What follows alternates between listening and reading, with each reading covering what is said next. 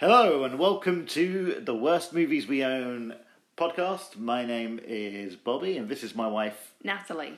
And this week we are doing The Omen IV, The Awakening. From what year? 1991. Asante Dimenus. So this is the first podcast I think we're going to put out into the world, even though it's episode 3. Mm-hmm. We had a dry one with Batman and Robin, and then a slightly better episode in terms of sound recording with Green Lantern, but this is going to be, we've got used to the rhythm now. So Natalie, tell the people at home what the Worst Movies We Own podcast is all about. Well, Bobby, we watch a lot of films together as a married couple, and we own a lot of DVDs. And the general idea of this podcast is to watch the very worst of the DVDs that we own, according to the website Letterboxd, having been rated by the users of that website. We've got a real mixture of stuff, from sort of installments in box sets to random charity shop finds. There are some really interesting and strange choices that we've made, and we're watching them hoping, not just out of schadenfreude, not hoping for anything awful, but watching with an open mind, hoping that we'll find some real gems. Yeah, this is a box setter. This is one of our box sets. This is the dregs of a box set, the Omen box set. Mm-hmm. And probably the first film that neither of us have seen before. I think I have seen it before. Ah. Yeah, okay. I think I watched it when I sat down to watch all the Omen films for completeness. For completeness? Yeah. Have you seen the Liev Schreiber, Julia Stiles one? Yes. Okay. I don't know if I have seen that one either. Yeah, that's for a different day. I'd be shocked if it's not also quite far down the list of good films. So this is, in my opinion, our first coaster disc, first filler, like kind of, obviously Batman and Robin was part of our sort of 90s Batman box set. Yeah. But I would say, there's every chance we would have bought Batman and Robin on its own at some point just to, relive the fun. Yeah. Whereas this, I don't see any situation where we probably would have bought Omen IV, The Awakening as a separate DVD release. No. I'm not even sure if it exists as a separate DVD release. I feel like we may be two of the few people who've seen this film. This century, yeah. Okay, so anything you want to get off your chest first of all? Do you know what? No, there's not a lot to say up front, because I'm still trying to work out in my head what it was all about. I think it's actually going to be very helpful to discuss it, to work out my own opinions on it. Your own opinions on it? Yeah. You're torn? You're Damien torn? Yeah. I mean, I'm not torn between is it a good film and is it a bad film. It's a bad film. Yeah. But I'm torn about what I took from the film, because I didn't sit there for an hour and a half being angry or miserable or frustrated or bored or not paying attention. I actually watched the film. So there must have been something in it that kept my attention for an hour and a half. So maybe we can work out what that was. Cool. Okay. Shall we do some facts and figures first, straight off the bat? Yes, please. So, Omen IV, The Awakening, made in 1991, year of Terminator 2 and Robin Hood, Prince of Thieves. But you would have stayed in to watch this on TV even here in America because it was made for television. That makes sense. Over there, whereas it got a release in the UK and in Australia at cinemas and on VHS. Directed by two different people. I'm going to say their names wrong, but this is how I would say them. Jorge Montes and Dominique Offessin-Gerard. Produced and co-written by original Omen producer Harvey Bernard. And it stars Faye Grant, Michael Woods, Asia Vieira, Michael Lerner, and Megan Leach. So this was seen as the Omen film that put the nail in the coffin of the franchise about 10 years after the final conflict, which I think we're both fans of. Mm-hmm. Yep, very much so. Omen III, adult Damien. They decided to do a TV spin-off hoping to launch a series of TV movies. Right. But this was so critically reviled and the ratings were so low when it was released in America that they never really bothered with Omen again. Although obviously when the 6th of June 2006 came around, Fox came up with the great idea of remaking the original Omen with quite a dull cast. Yes. So it's a franchise killer. Natalie, Yeah. I think maybe just straight off the bat, because I know we're going to talk about this film quite a lot, because it's horror, it's your wheelhouse, Yes. stuff you like, but just tell us your feelings and history with the Omen franchise as such. Well, I mean, the Omen franchise, I have a real affection for. The Omen, the original Omen, is one of my favourite horror films.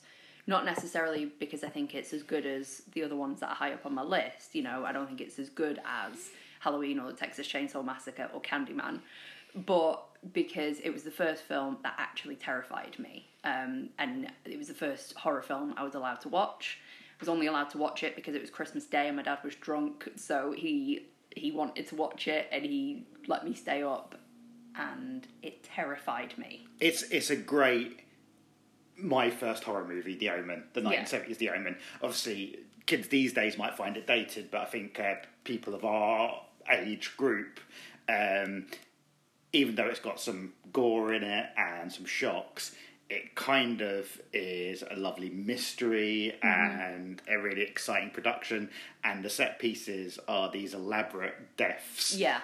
That, Final Destination style kind of fate and objects and physics come into play to, kill people in exciting ways. Yeah. And so I think whichever way you approach it, whether you're looking for jump scares or a bit of satanic kind of doom and gloom, or a bit of transgressive religious or naughtiness, or just like kind of sheer spectacle or star power, because Gregory Peck's in it as well. Yeah. And a whole cast of British and American kind of character actors. Yeah. The Omen one's like an absolute corker of, this is what horror is. It's not the most extreme example you're ever going to see. It's not even the best example. But you're going to get a good kind of buffet of horror from The Omen. I'd recommend, if you're ever settling a kid down, maybe who's 12 or 13 and has never seen a horror film before, don't start them on a slasher.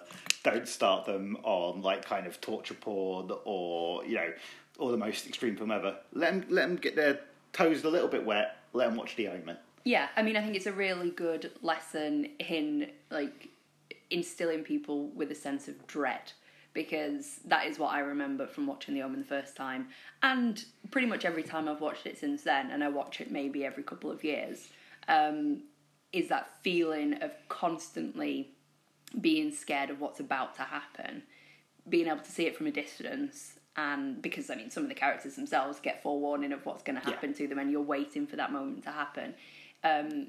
It's not the best horror film, but it's one of the, I think, the cleverest in terms of making its audience feel scared. But I think that's the thing as well, like, you're so invested in the story by the end that though the sequels aren't as good, I go back to those time and time again as well. I think the second one is still scary. It's got some really good moments, like the bit in the kind of the basement of the hospital, the forensics kind of basement, and the lift scene. Well, the second one, Damien, Omen 2, is completely powered by let's top The Omen. Like, we've got a blockbuster horror film. Yeah. One that's accessible maybe to sort of slightly younger audience than The Exorcist was, or Rosemary's Babies was. Yeah. But, so I think very much same formula, but bigger is Damien The Omen 2. Yeah. Yeah, I agree. I mean, The Omen 3 is slightly different, and I think maybe a lot of the horror from the first two as well comes from the fact that it's a kid. Certainly the end of the first film with the little boy when he turns around, and then the second film where it's a teenage boy coming to terms with what he is, and then you meet him as an adult in the third one. There's some power taken out of that innocence, like evil innocence kind of thing. But you're so invested by that point that, you're in it for the story. I mean, we all wanted to see adult Damien come to power. If you've watched the first two, it's kind of got that kind of sweet and sour flavour of, kind of, this kid's the devil. Yeah. And therefore he should be the villain, and yet you wouldn't want to see him beaten or defeated or killed. You want to see what the next step up is. You're invested in... anti-hero is probably not the right... Anti-villain is kind of what Damien is as you go through. So the third one, where you get to see him actually be in power, kind of protect that power, try and bring his rule to fore as the child of the devil. It's really exciting. I kind of feel Final Conflict is probably the missed opportunity of the franchise, in that if it was made these days, it would be a 10-episode Netflix TV series where you've got Damien weighing up whether he wants to be evil or not, and consolidating his power in kind of a West Wing House of Cards kind of way, and then all the soapy romance, and then some spectacular deaths as well. I think Final Conflict, out of all the Omens films, is the one that you could most like look at these days and go, "Oh, we could really do something with that." The devil as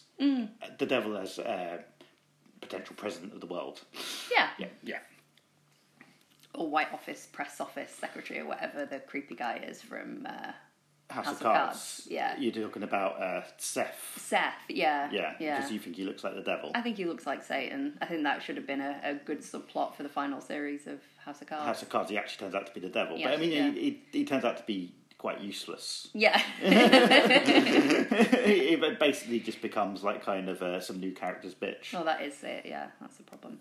The other problem, I suppose, with the Final Conflict is that there's a finality at the end of it. There's that good conquering evil ending, which no one really wanted. And also in a horror film, especially, you want, it's textbook horror movie making. You end on the possibility that the horror's not gone, and it doesn't do that, which makes it even more surprising that there's a fourth film, which is a sequel rather than a remake or an homage vaguely or a a reboot. sequel, yeah. Vaguely there's a line that ties it all in together. Yeah. Just one last. I know we're not talking about the Final Conflict, and it's not even my favourite Omen film, but I've got a real affection for it, or a real admiration for it. Sam Neill's great casting as adult Damien, because he's not camp. He takes the role very seriously, and he's seductive, and he's charismatic, and he's handsome. But he makes a really good, sinister devil. Yeah, but one that lures you into accidentally during the film being on his side and not realising you're doing it. So if anything, Sam Neill's as good as those kids who blindly didn't know what they were doing, what their kind of value were to the film. Yeah. Whereas Sam Neill's, making it happen as an adult actor, and I think that's kind of a... don't watch The Omen IV, right, if you listen to this podcast and think, I'll give it a try, it sounds like it's an hour and a half of shit, and I'll enjoy that in a snarky way. Watch Final Conflict again. You'll have a grand old time. Okay, let's get down to questions. What do you like about Omen IV: The Awakening? Well, Bobby, I like the rattlesnakes.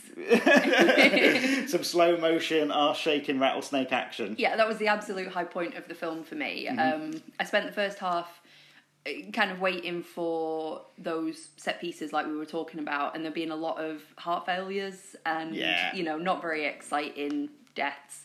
Which is not what you're in it for. And then there's the bit with the rattlesnakes, and that is exactly what I want from any film, really, because I really like rattlesnakes. But from an Omen film, I thought that was really good, and that was the absolute high point for me. Okay, cool. And is that all you liked about the film? Just rattlesnakes, because we could have watched a nature documentary. I mean, I laughed a lot, but it's possibly the most unintentionally funny horror film I've ever seen. I think we've got some bad road ahead of us looking at our movie collection. I don't think. Really? I think while it's not particularly slick, there's a certain solidness to the Omen IV. You couldn't say it was a badly made film, even though some of the choices are absolutely terrible. Oh yeah, well, I mean that's the other thing. I actually quite like the made-for-TV movie quality to the film. Not every scene. Some scenes felt like you were just watching any other film. Two different directors. Maybe that was it. Sometimes it felt like you were watching just like quite a dark episode of Murder, She Wrote. Yeah. I like that. That's why I like Salem's Lot. It's, I think that is, I know you don't, but it's, I don't know if it's like a nostalgia or I don't know. For entertainment reasons, that I really do like that. So that would be the other thing apart from the rattlesnakes that I like. Well, as far as I can tell, both directors are TV journeyman, like episodes of NYPD Blue and things like that in their career. And for some reason, one was replaced by the other. I'm not even going to go into the names because they're not. Yeah, no offense to the two guys who worked probably very hard on the film. Yeah. They're not famous people. They're not famous directors who've gone on to do anything other than more good, solid TV work. Well, if it was made for TV in the States, then why wouldn't they get It was made for TV in Canada, which is probably why some of the casting, like kind of, you've got quite a few X-File actors who are 20th Century Fox, right. Canadian production as well in there. So, but the made-for-TV... I mean, I'm going to be honest. With the exception of Steven Spielberg's Duel, I can't think of a TV movie, like single episode, 90 minutes TV movie I've ever settled down to watch. I've watched miniseries, I've watched various Stephen King's. Yeah.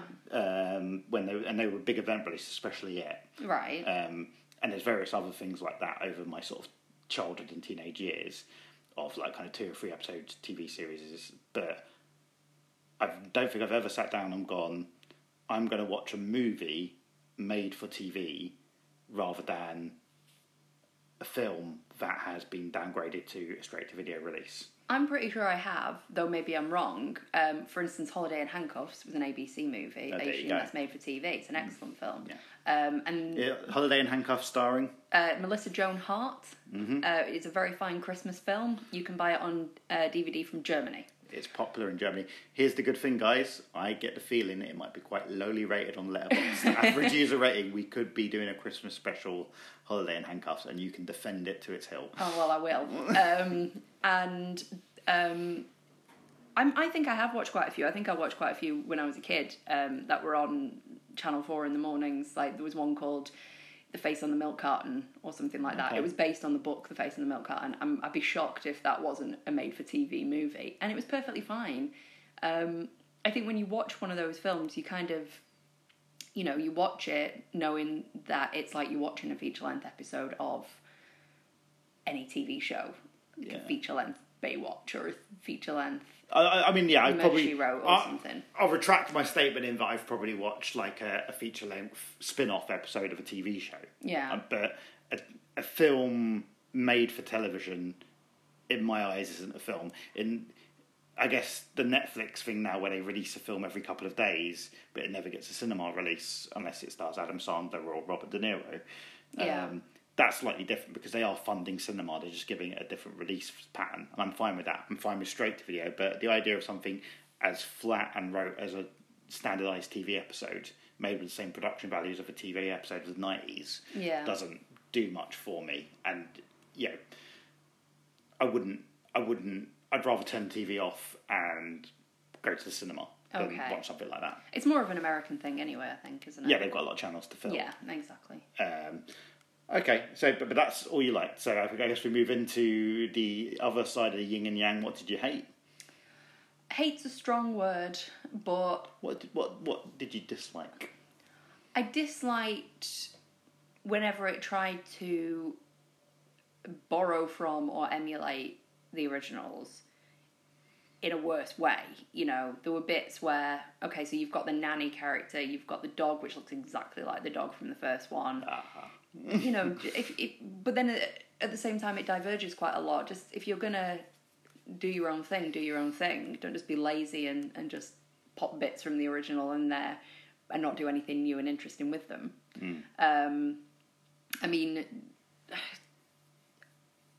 Just as annoying are the things that they try and do differently. I suppose they introduce that whole crystal healing new age dimension, maybe to modernise it, maybe to say, okay, so it's the 90s and well, if anything, it dates it horribly. Yeah, it does. Yeah, and it that's a lot of the unintentional laughs come from that. It's very awkward and pointless. They use the original music, which is one of the scariest things about the first one, but then every now and again they'll use it and they put in like a kind of a hallmarky there's two scores. You've got Jerry Goldsmith's original score, which is there to say you're watching an Omen movie, and that's probably the closest we ever really get to what's satisfying about an Omen movie is listening to the score. But then every other scene's filled with like kind of what could be in a sitcom or it's very confusing. It is. But sometimes they blend the two themes, which is awful. Which means someone who definitely wasn't as skilled or as talented as Jerry Goldsmith turned around and went, I can polish this tad. This iconic score that's been used in 3 movies and still probably is synonymous with Dread and the Devil. Let's get a couple of flutes and timpani on this. Yeah. Some of the acting's pretty poor. But being a TV movie, you kind of expect that. Worst offended? The mother. Yeah, she's the lead character, and I wouldn't trust her with a child. No, I mean, in a way, that's like kind of like an homage to the original because Lee Remick's so awful as well. Aww. No, don't. It's very beautiful, Lee Remick. Yeah, well, she ticks that box, but Yeah. you do spend a lot of the Omen noticing her bad acting as well. She does shock better than this lady. She does, yeah, that's true. If a nanny's going to throw herself out the window, Lee Remick at least looks like I didn't expect that to happen. Yeah. One of the most annoying things for me was that, whilst I suppose the kind of female reboot thing is quite a modern invention, and they've done it quite a bit in recent years, this kind of at first seemed like that's what they were doing. So they have a female Antichrist. The mother character is introduced at the start as being a lawyer and someone who's talking about taking office herself, and then all of a sudden you cut to a few years later and it's the husband, it's the Gregory Peck character who is taking off with his political career. She's given up work, she's given up the office and everything. That would be bad enough. Maybe it's a comment on the way the world is, but it's very subtle if it is. But the absolute worst thing is that they don't even let the female Antichrist be the powerful character. No. They cop out at the end. She's just a storage container for... Yeah, she's a vessel. A vessel for... and her twin fetus. Yeah. Yeah. Which is... Probably because after 3 Omen films, people have got used to, if you're going to adopt a baby or get a baby under shady circumstances, just have a little check of the head. Just have a little check of the head. Yeah. Well, she doesn't have any marks. Exactly. She's not it. No. Where's the baby hiding? Where's the real devil hiding? Inside, like a babushka doll. Yeah. Yeah. And then they whip it out like a tumour. Yep.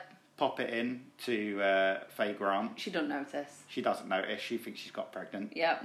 And then she gives birth to the actual Antichrist, which, don't worry, audience, it is still male. It's just offensive. It's just offensive. Yeah. See, this is really helping me work out my feelings about this film, like I thought it might. I'm offended.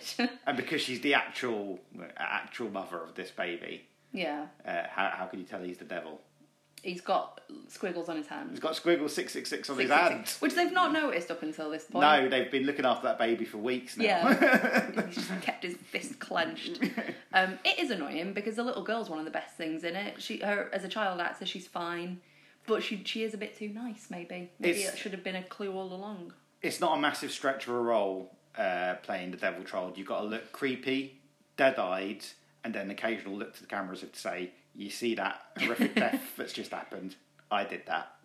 But she's quite cute, though. Nah, do you know Asia de Vera? Vieira. Is it Vieira? Vieira. Asia, my mate, looks a little bit like Matthew Broderick. Now? No, then. No, I was thinking more like Sarah Silverman meets Lacey Chabert from Party of Five. Yeah, I could see that as well. But though Lacey Chabert would have been a good option for the child. Yeah, she probably turned it down. Probably wouldn't have got all that sweet Party of Five, Mean Girls, Lost in Space dollar if she'd already been associated with the devil himself. Yeah. But yeah, I mean, I don't think the casting of the child's the most important thing. I think you really need to be invested in the person uncovering the mystery. Yeah. And we've gone on that journey a couple of times now, and Faye Grant from the TV series V in the 80s, very popular alien TV series. That's why we had her. Okay. She's not exactly the best actress in the world, and certainly not even particularly charismatic.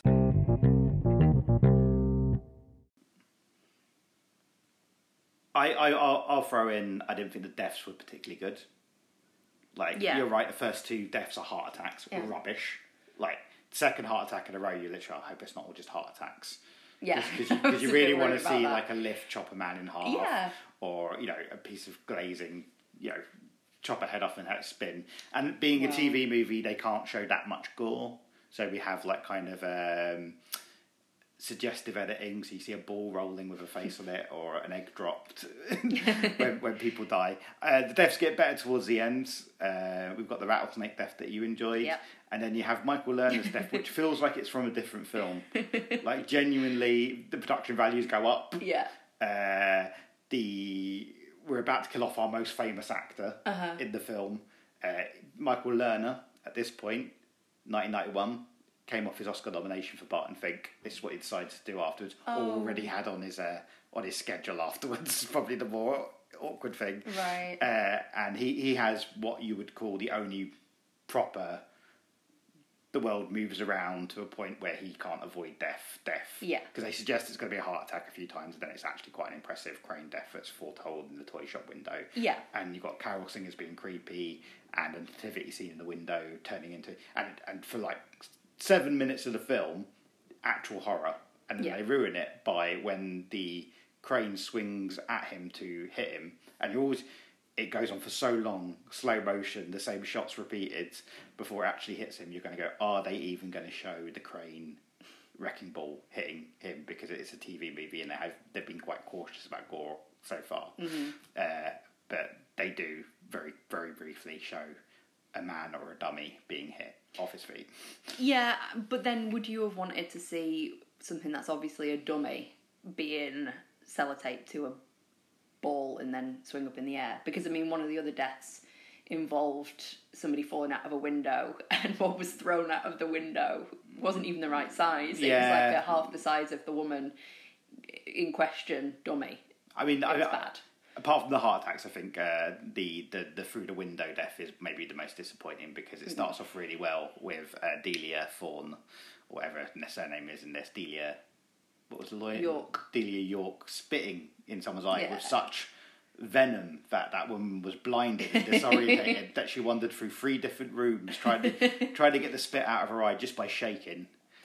And then the dog, similar to the dog in the first Omen, helps her through the window, takes her clean off her feet, 3 feet off the air, and off she goes down and lands on the roundabout. Yeah.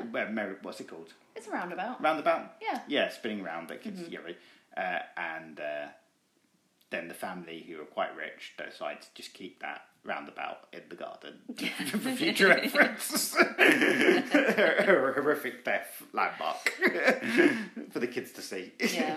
Her character's, she's the crystal one, is particular. The inclusion of her character is particularly annoying, because it means we don't get that. You know, they do introduce a new nanny. They do introduce a Billy, what's her name? Billy Whitelaw style nanny, who's in it for maybe 2 scenes. Yeah, she's quite good. Yeah. And it just, you know, when you're picking and choosing what you're going to use from the originals, pick the right stuff. Yeah. Creepy nanny who's defending a devil child is a good character. Yeah. And that poor woman was wasted. Yeah. Do you want to talk about the psychic fair? there's a lot to say about the psychic fair. Okay, here's my opinion of the first half of the film, in terms of it almost got me, because I knew it was bad, and I knew it was pulling its punches and not particularly exciting, but for a little while I thought, all right, so Delia York keeps getting into these situations, the school bully's bullying her, so she puts him in a position where he's going to wee his pants, and then she kills his dad as revenge. And then the psychic fair, they try and take a picture that proves that something might be wrong with her. She certainly turns crystals black, which she's not supposed to do, takes the light out of them. And she absolutely fucking unleashes a can of whoop-ass on them by accident, like kind of, it's fire. I mean, Everyone gets set on fire. The psychic fair goes from quite a pleasant, like, kind of day out to burning apocalypse in minutes. One juggler drops his, like, kind of lit fire torches, and suddenly someone's on fire within seconds from that, and just running around for 5 more minutes, like, on fire. And there's a little bit of me thought, this is a little bit like Home Alone. Like a kind of Home Alone where innocent people are facing the booby trappers' psychic wrath. And you could almost have like a really fun sitcom where, we've raised the devil, who's she going to absolutely destroy today? And I quite enjoyed that, because it looked like a sitcom, had the score of a sitcom, and to be honest, because it wasn't scary, you could only really take those scenes as being amusing. Yeah, and the people were so annoying that she was doing it to, you could just sit back and enjoy what was going on. I think that the psychic fair looks like the worst place on earth. It's horrible. Yeah. I never want to go there. Because like kind of how we get brought to the psychic fair is Joe, the rubbish babysitter, who's into crystals, has a friend who looks like Bob from Twin Peaks. I thought he looked like Billy Baldwin. He looked like Billy Baldwin, did he? Yeah, meets Bob from Twin Peaks. But yeah, exactly. Yeah. And he says, oh no, she's she's got a bad aura. I've got these sweaty palms. I'm getting out. But why don't you bring her to Psychic Fair where all my candy ass friends are there, and they could all be scared by her as well before she tries to kill us all. We laughed a lot during that scene. Yeah, I think just like the Michael Lerner by himself wandering around Toronto or Vancouver sequence is particularly good. Yeah. That scene was particularly bad. The real hallmark of a bad film. Yeah. And yeah, it really brought the side down. Cool.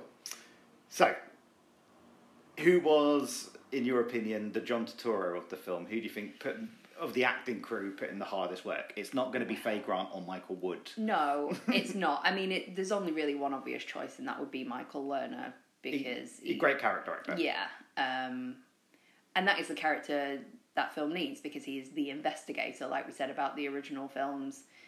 You've got David Warner. Yeah. Yeah. And the really good is it Joan Batewell? No. I don't know. Is that her?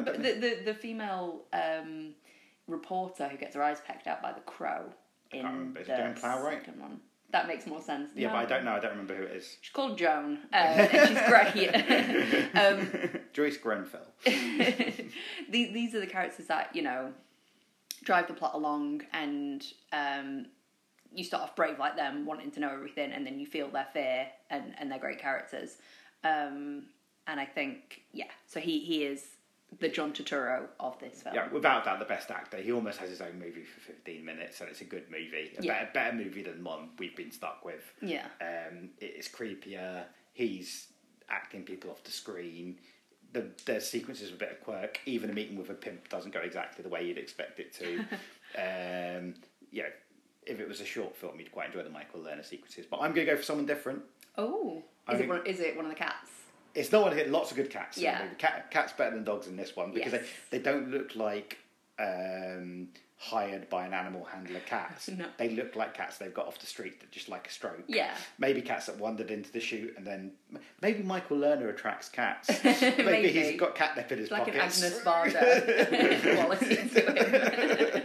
But yeah, again, in Michael Lerner's real world sequences where he's investigating what happened, there's a lot of cats, and there's some right old scruffians. But it's not one of the cats. It's not one of the cats.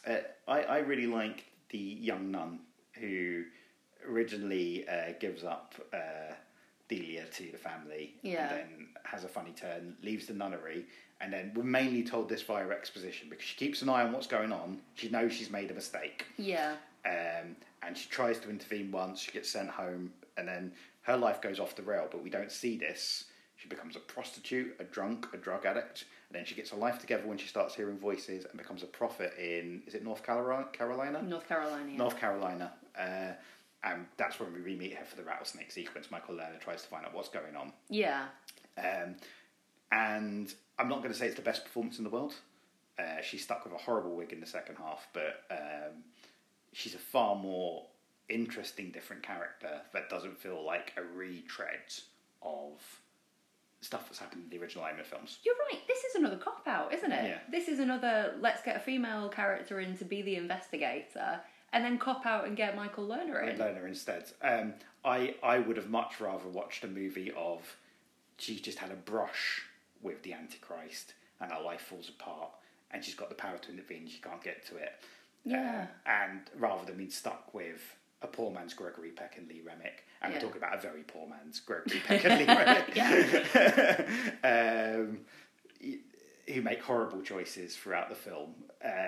Whereas she's a character with some agency, and I think it would generally be distressing, but unfortunately being made for TV, I don't think we would have seen the scene where she's tricked out by a Russian pimp. Who's alright. He's alright. Yeah. Like, I know there's one scene with a Russian pimp. He's a nice guy. Yeah, he does seem nice. He doesn't seem to mind his tricks, his hose or whatever, going off and relocating. Yeah, and then, so all we really get from her in the end, even though we've got this interesting character bubbling away in the background, she played Mulder's sister in The X-Files. Oh, right, okay. So long lost, adopted by alien sister.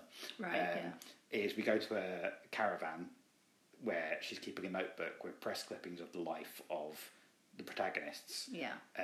Caravan's a little bit like the Zodiac's caravan. Yeah. which I like. I'm always a fan of a Zodiac Caravan. And then Michael Lerner sends that off, the scrapbook of their lives, and when poor man's Lee Remick reads this, she realises, things have really gone to shit here. But that's her life. She's already lived all the news clippings. Yeah. She's got more information than is in that scrapbook. Yeah, she does. There are handwritten notes. I've not seen any handwritten notes in it. There was a highlighter. Oh, she's highlighted. She's highlighted bits. Yeah. You might not remember this, but the newspapers certainly had at least a sentence about this thing that you've overlooked. Okay. Is there one change you'd make that would improve this as a film? I would. Clearly, they have the rights to everything. The music is Mace Neufeld or whatever. He's quite a big producer. You see his name on a lot of things. I'm going to guess The Fugitive is what I think. Okay, but he's got sway. You know, they can use the lore, the myth, everything about it from the first films, and as it becomes clear in the last 15 minutes of the film, it is a sequel. They are continuing the story. It's not really worth holding that back as a twist. I would have just introduced that earlier on, made it more about the dynasty of the Antichrist, and about how it came about. I mean, you kind of left to assume, because you hear so little about, okay, so Damien Thorne's her father, she gets put up for adoption. So you have to assume that it was the woman, the mother is the woman from the third film, from Final Conflict. Yeah. I can't remember who played her. No, neither can I. But there's quite a graphic sex scene, like a violent sex scene in that. I would like to have heard the words anal birth, because yeah. Am I right in? Damien did her up the wrong one. Yeah. Used the servant's entrance. Yep. And that's where the goods out came as well. Exactly. Yeah. Anal birth. So poor old Delia York is a bum birth. She is, but that's not mentioned. And I guess made for TV. I know, but just maybe they could have had that extra scene for the rest of us. I completely forgotten about the old anal birth. Yeah. Yeah. What a waste. No daggers of Megiddo? Oh, Megiddo. Megiddo? Yeah. Ah. What's the name of the archaeologist find? Bugenhagen. Yeah. Right. I mean, you don't have any of that lovely kind of mythology. Palestinian, sets, mythology and stuff. The paintings on the wall that age as it goes along. There's a real ornate Orientalism to sort of the backstory of the other Omen films that's just been disappeared. Yeah. And again, maybe family sitting down to watch the Omen 4 on TV with their kind of TV dinners maybe don't want a plot line where a mother tries to kill her child with the daggers of Megiddo. But, things like that really do feel like they're lacking in the film. Yeah. Yeah. So that would be the big change I would make then. I mean, essentially, what you're watching with the Omen 4 isn't the Antichrist surviving being discovered and being assassinated by people who don't want the world to go to shit. Mm-hmm. You are basically watching a mother raise a child who's a bit of a dick, and accidents happen around her a lot. Yeah. And that's not what great horror movies are made of, not what great viewing experiences are made of. No, I mean, don't try and make the child the scary thing in it, because kids aren't scary. The scary thing in the original Omen 1 and 2 is that circle, that kind of coven of Satanists who are there in the background. You don't necessarily know. You can guess in most cases, but not in every case. So it's a good twist when you find out, that person's one of these Satanists. It doesn't have that. So, would you recast anything in the film? Anyone in the film? I mean, obviously, I think you'd recast everyone but Michael Lerner. Really, well, if you had 1991 and a massive budget to play with, any hole's the goal. Yeah. But so let's say you are the producer. You've got a blank check to revive The Omen in the cinemas using the script of The Omen 4. Mm-hmm. Who's your dream casting? James Spader. Well, obviously James Spader is too young. I'm sure there's a role. He could be the Doctor. the Doctor doesn't have to be of a certain age. It doesn't have to be of a certain age. Okay, so you got Spader in, and I'm going to give you it. But who else are you getting in? Who's in 1991, and I can have anyone. You can have anyone. You want like kind of. I mean, I think it kind of helps for the mother character to be slightly annoying, so I'm going to go for Gina Davis. Yeah, Julia Stiles took the role on. Yeah. 15, 20 years later, and that's not a bad casting as well. I'm not going to go into your hate of Gina Davis. We'll do it for another film. Yeah, but I would cast her, so clearly I don't hate her that much. Okay, and any child actress, because there's a lot of really good child actors who emerge in the 90s. You've got your Flora Birches and your Christina Ricci. See, I think what you want for that child is someone who looks more like that little girl from The Orphan. Mm-hmm. Like actually terrifying. So maybe just get a Russian kid in. Or a Russian adult. That's or a Russian adult, yeah. Sorry, yeah. Like a growth repressed Russian adult is what you should get from that role. Announced last week they're making a prequel to Orphan.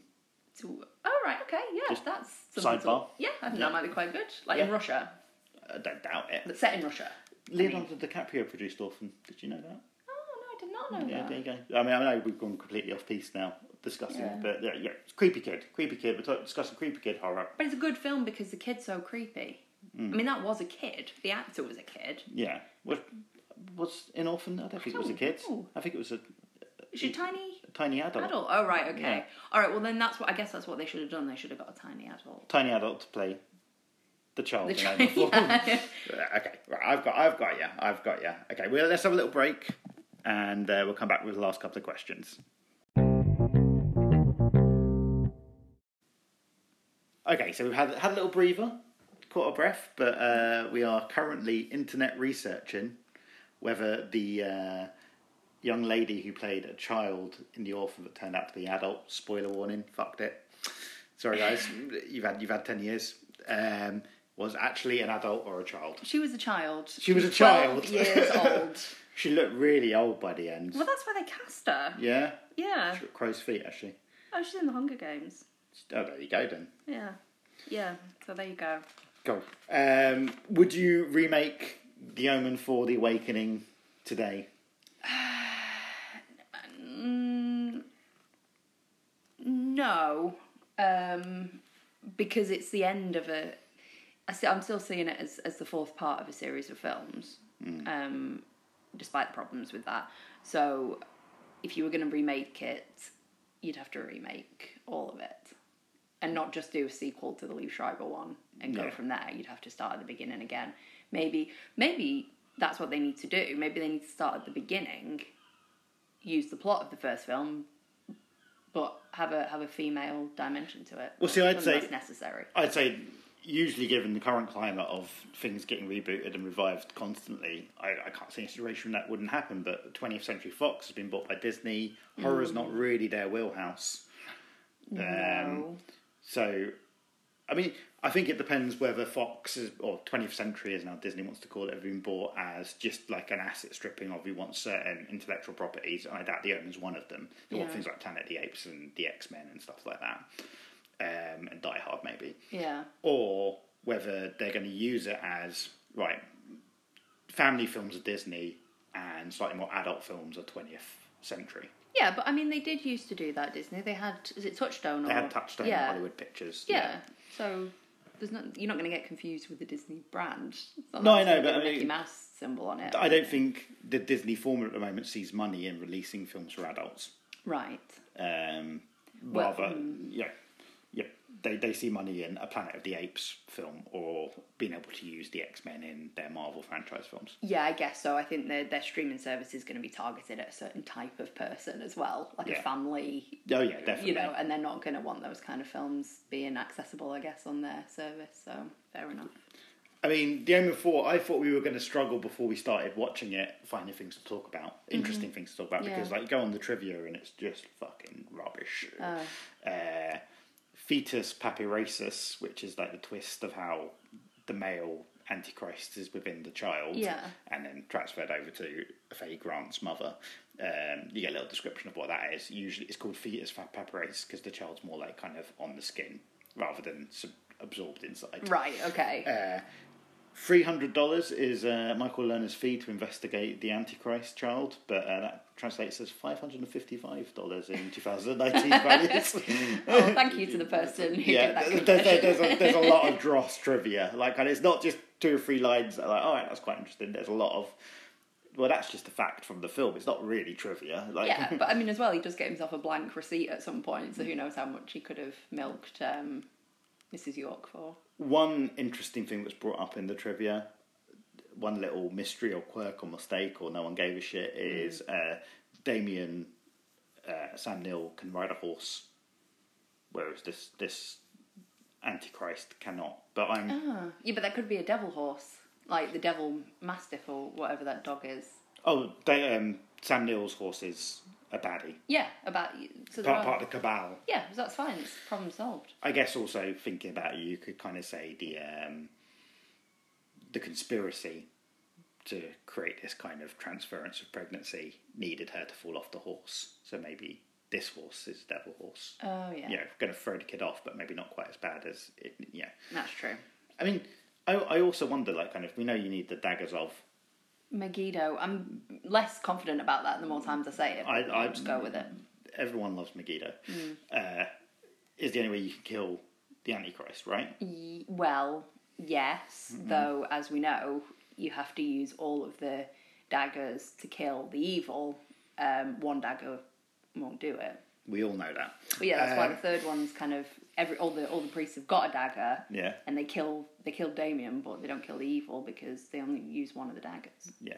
I'm just wondering, like, kind of how much damage you can put one of these kids through, one of these devil kids, if you don't have daggers of Megiddo, like, kind of. Well, you can. Like a Terminator.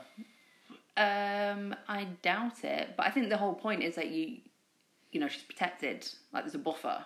So clearly, she are we killed. talking like a force field, or it just reforms? She protects herself when a danger comes close. She protects herself by causing heart attacks and stuff with a gobbin in the eyes or stuff exactly. like that. That's why I don't think she's immune. But then we do know that, as it says in the first film and the second film, got an expert here. Got an expert. Very rarely sick. Very rarely sick, yeah. Our child's never been sick. sick, just gets a period early. Yeah, that's never really... to explain that makes sense. I think we're with that. Yeah. Okay. Right. I guess we're on to our big last question, the one we also ask at the end of every podcast. It's the first time you've listened. Natalie had a very bad experience, had to go through trauma and therapy. She was forced in a Clockwork Orange style, hold her eyes open, and just enjoyed lovely, lovely Liddy Van. You made to watch Bad Boys. Yeah. The Will Smith, Martin Lawrence blockbuster. That inspired 2 sequels and a British kind of spin-off in Bulletproof and a TV series. Yeah. And you hated it. I did. With a passion. Mm-hmm. Is Omen IV: The Awakening worse than Bad Boys? Right. Yes, then. Because that pause means yes, but I don't want to admit it. It is, but it's because it's barely a film. What, the Omen IV? Yeah. What I will say is that... Because you cannot say Bad Boys is not a film. I will say that I'll probably never watch the Omen IV again. This is my second time of watching it. Even with my OCD need to watch trilogies, quadrilogies, whatever, all the way through. You could see it as the start of a new trilogy with relationships to the other one. Yeah. I'm never going to watch it again. Bad Boys I'm probably going to watch again. You're going to watch Bad Boys just again? out of curiosity in about 5 years' time as to whether it really was that bad. Yeah, I probably am going to. Whereas I'll probably remember the Omen 4 quite well. I never need to watch it again. So this is our first Worse Than Bad Boys on the podcast. Yeah. I feel a little bit bad. You feel a bit bad for cursing something to be worse than a film that most people enjoy. Yeah, but I will probably say that the 2 directors whose names you can't pronounce, I prefer to Michael Bay. I'm sure I've enjoyed their work more. Or on TV series of the 90s. Exactly. Lex and... Marky D. Blue. Jag. Yeah. Quantum Leap. Sure. Okay, brilliant stuff. Next week, we are going to be doing, or 2 weeks' time, we'll be doing Basic Instinct 2. Ooh! Which, much like the Green Lantern and Batman, has now in the Letterboxd rankings. Like, just so you know the science behind this, I'm going to get this out there, guys. we've put all our films onto a Letterboxd list that we own on DVD. And then we've just pretty much ordered it by the average user rating, which obviously changes over time. People start higher rating certain films and lower rating certain films. And Basic Instinct has now got a lower score. Basic Instinct 2. Basic Instinct 2, yeah. I mean, an important clarification, because one is a classic, and one is Basic Instinct 2. is now officially worse than the Carry On films. No, Omen 4. Okay. So we've kind of jumped ahead by accident, but no fault of our own. But Basic Instinct 2 will be the next one we do, and I think it's going to be an exciting one because we have two people who are massive Basic Instinct fans. Yeah. Hold your hand up. Woohoo! And Basic Instinct 2, we both know, is not anywhere near as good. No. But so I think there's going to be a lot unearthed. It could be probably the sexiest episode we do. Yeah. Do we do it in the nude? Well, we can say what we want. Yeah, exactly. It's sure. a podcast. We could sit there in the absolute nip. Yeah. And not say whether we have. So if you've listened to this episode, maybe you're into a little secret that no one listening to episode 4 will ever know. And because we're going to probably share this on social media, like, if you've enjoyed it, let people know. And if you haven't enjoyed it, come to me. I'll sort you out. Don't worry about it. Shoot you straight. So thank you very much for listening. Thank you. And goodbye. Goodbye.